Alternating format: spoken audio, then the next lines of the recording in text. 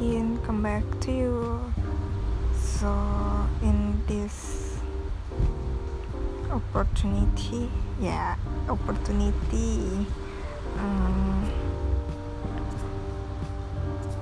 will talk about an event that will held at December 8th.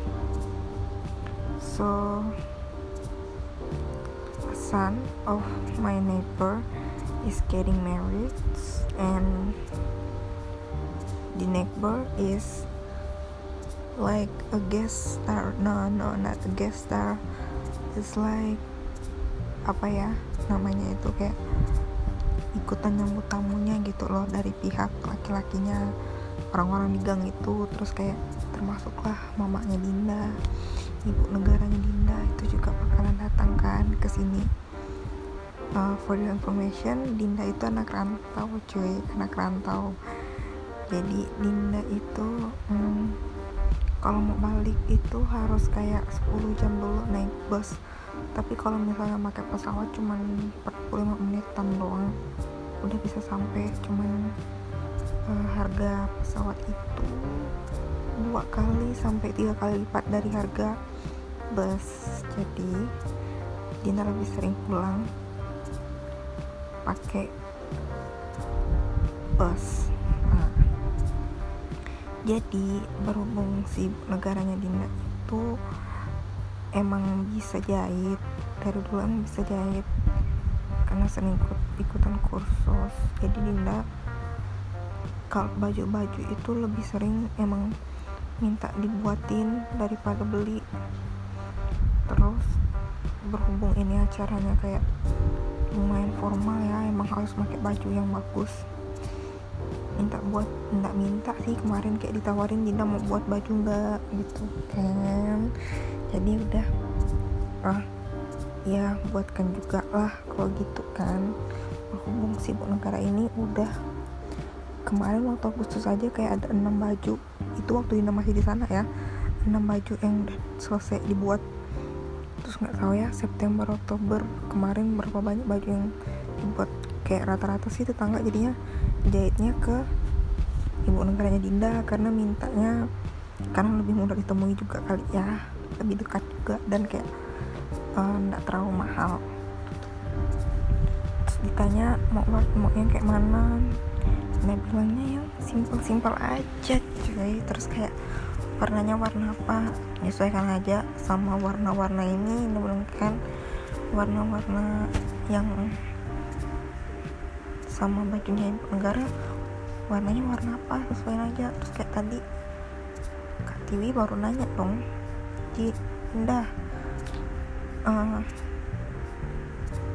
warna coksuja ya katanya, jangan yang lain lagi, capek katanya. Ya apa-apa, karena juga suka warna-warna netral.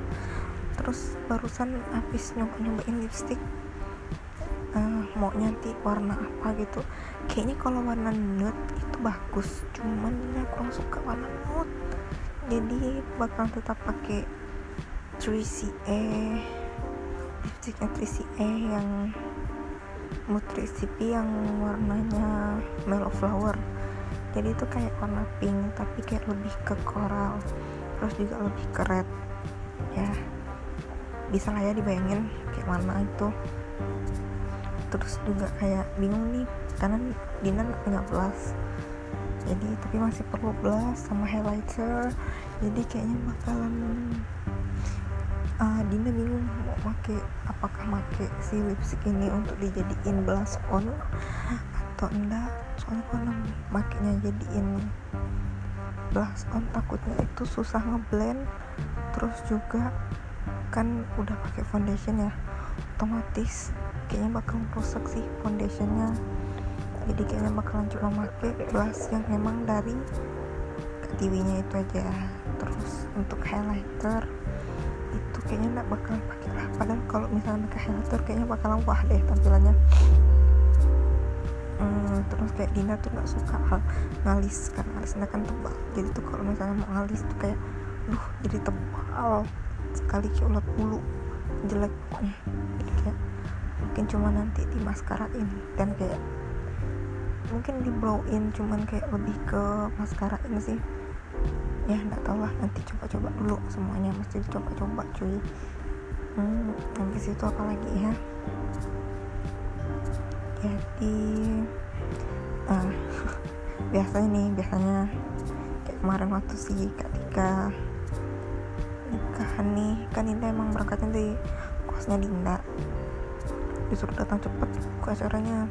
Terus ngapain dong, Dinda disuruh dandanin, terus kayak 1, 2, 3, 4 atau 5 orang gitu yang Dinda dandanin, dan kayak semuanya tuh kayak buru-buru, jadi kayak udah asal ada foundation, asal ada bedak, terus shadow, udah selesai gitu kan, sama lipstick sih penting juga.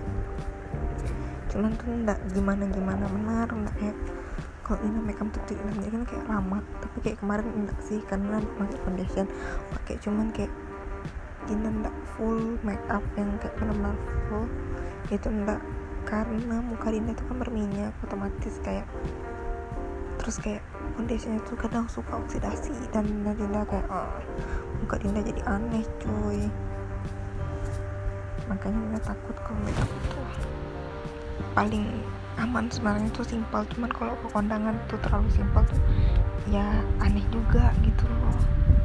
Terus kan kemarin Dinda mintanya itu lurus-lurus aja, jadi Dinda masih belum bisa ngebayangin baju Dinda nanti di kayak gimanain tuh bentuknya.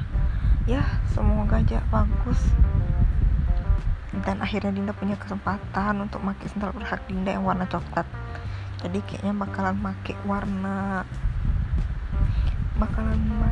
kerudung dari anak Ing yang warna cheddar atau cinnamon deh kayaknya. Terus untuk makan agak aneh ya, kayaknya mesti pakai ini juga lah, mesti beli kayak kunciran tapi yang ada volumenya gitu loh, jadi kepalanya kayak jadi kalau kerudung bagus gitu loh. Tapi ini juga masih bingung nih mau digimanain kerudungnya. Sebenarnya paling mudah sih kalau udah cuma lempain ke kanan kirian doang. Lancar banget ya kalau maunya pakai bahasa Indonesia. Coba kalau pakai bahasa Inggris mikir dulu cuy, ngomongnya ini benar atau enggak.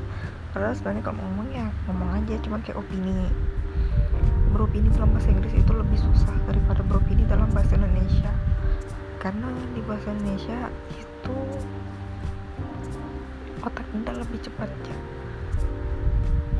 Terus sekarang ini kenapa Dinda voice record tuh karena wifi-nya kan agak ngadat di kamar nih. Terus Dinda jadi buffering mau nonton ini Return of Superman. Kayak Dinda udah sering nonton ini dulu, cuman kayak berhenti karena si triplet itu kayak udah nggak tayang lagi kan, udah keluar, udah pindah ke Paris gitu. Terus kayak sekarang kemarin tuh kayak juga tahu sih ada yang si Park Na-eun ini anaknya pemain bola tuh kayak bisa 4 bahasa kayak, tapi Dinda kayak oke, dia bisa 4 bahasa ya udah, terus kenapa gitu kan. Terus semalam kayak lagi bosan di internet di YouTube, terus kayak nyari nonton apa lagi ya, kayak udah nonton nih Return of Superman aja. Terus kayak pas ketemu klipnya si anak ini kayak wah ternyata anaknya lucu sekali ya, ini cewek kayak lovable banget gitu loh, gitu kayak jadi udah Dinda tonton lagi aja. Jadi mau nonton tapi wifi-nya lagi ngadat, jadi Dinda voice record. Terus hari ini udah kejadian apa aja? Oh ya, tadi pagi itu Dinda bangun jam 6 kayaknya, enggak sih sebelum jam 6, mungkin setengah 6. Terus kayak minum kan, habis minum nih kayak kok kaki Dinda basah ya, emangnya Dinda dijatuhin air, kayak mikir dong, oh ya udah ambil tisu aja gitu kan, lapin, udah selesai. Terus kayak nggak sengaja tangan megang lagi nih ke lantai kan, basah juga. Terus kayak baru ngecek dong ke bawah meja, ya ampun ternyata di bawah meja ada air juga. Terus kayak nengok ke galon air, ya ampun air setengah, terus kemana. Terus kayak kan emang sebenarnya kayak udah ngeraba-raba karpetnya, tepi karpetnya gitu dari ujung ke ujung udah rabain gitu kan, kok basah ya, kayak mungkin cuma bagian luarnya aja. Terus kayak ngecek dong bagian atas, ternyata yang dalam juga mungkin cuma sebagian ini. Terus pas dicek, benar-benar dicek, pas udah berdiri nengok dong ke kasur, basah cuy, basah, ini benar-benar basah ya. Terus kayak angkat dong, kan dalamnya ada dua ini nih, kasurnya ada bukan 2 tingkat, 2 lapis. Yang lapis sama bawah nih udah benar-benar basah ya, sampai ke lapisan yang atasnya. Dan kayak kayak mana tuh, kayak ya ampun, kesal sumpah parah. Nggak tahu kenapa tiba-tiba airnya bocor. Terus sekarang tuh udah gak bocor. Terus kayak pagi-pagi udah ngangkutin tikar sama kasurnya ke atas buat dijemur. Terus pas balik kuliah ya baru ngangkatin kan. Terus kayak 1 menit kemudian hujan deras banget. Ini juga masih hujan, cuman gak sederas tadi. Terus kayak oh my god 1 menit telat aja ini pasti bakalan basah, lebih basah lagi daripada pagi kan, kesel dong.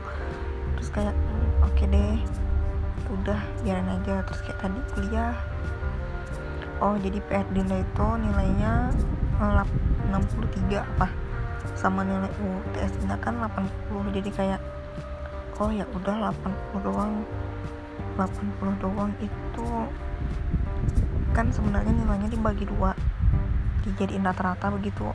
Jadi yang nilainya rendah bisa lebih tinggi kan. Cuman kalau kayak Dinda yang udah lebih tinggi nilainya 80, tetap dipakai nilai 80-nya. Terus ada yang suggest untuk minggu depan itu UTS ulang cuy, bayangin UTS ulang.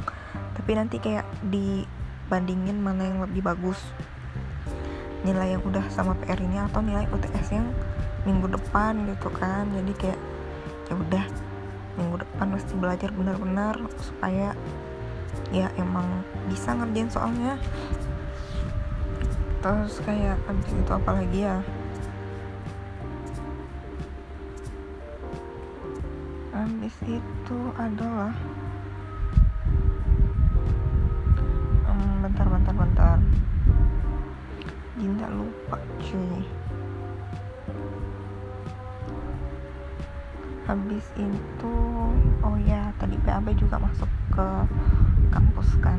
Terus kayak pas udah sampai kampus, kayak mungkin 5 menit Dinda duduk, abang-abangnya masuk kelas, Pak Indra nggak masuk, ini materinya simpannya buat minggu depan, kembalikan ke bapak. Ya ampun, kalau Dinda lebih lambat 5 menit ya pasti udah kayak ya nggak perlu ke kampus lagi cuy. Ya meskipun sih motor Dinda juga masih di kampus. Terus motornya tuh nggak bisa keluar tadi karena ada motor yang melintang dari arah motornya Dinda.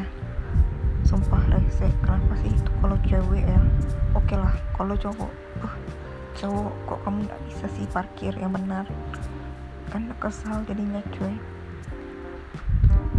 Terus sekarang dengan masih belum berhenti, dan ini udah 13 menit lama juga ya cuy. Dinda masih tadi pagi juga tuh ngambilin paket dari yang dikirim dari rumah. Jadi si paketnya itu ada kue brownies, karena Dinda suka kue brownies.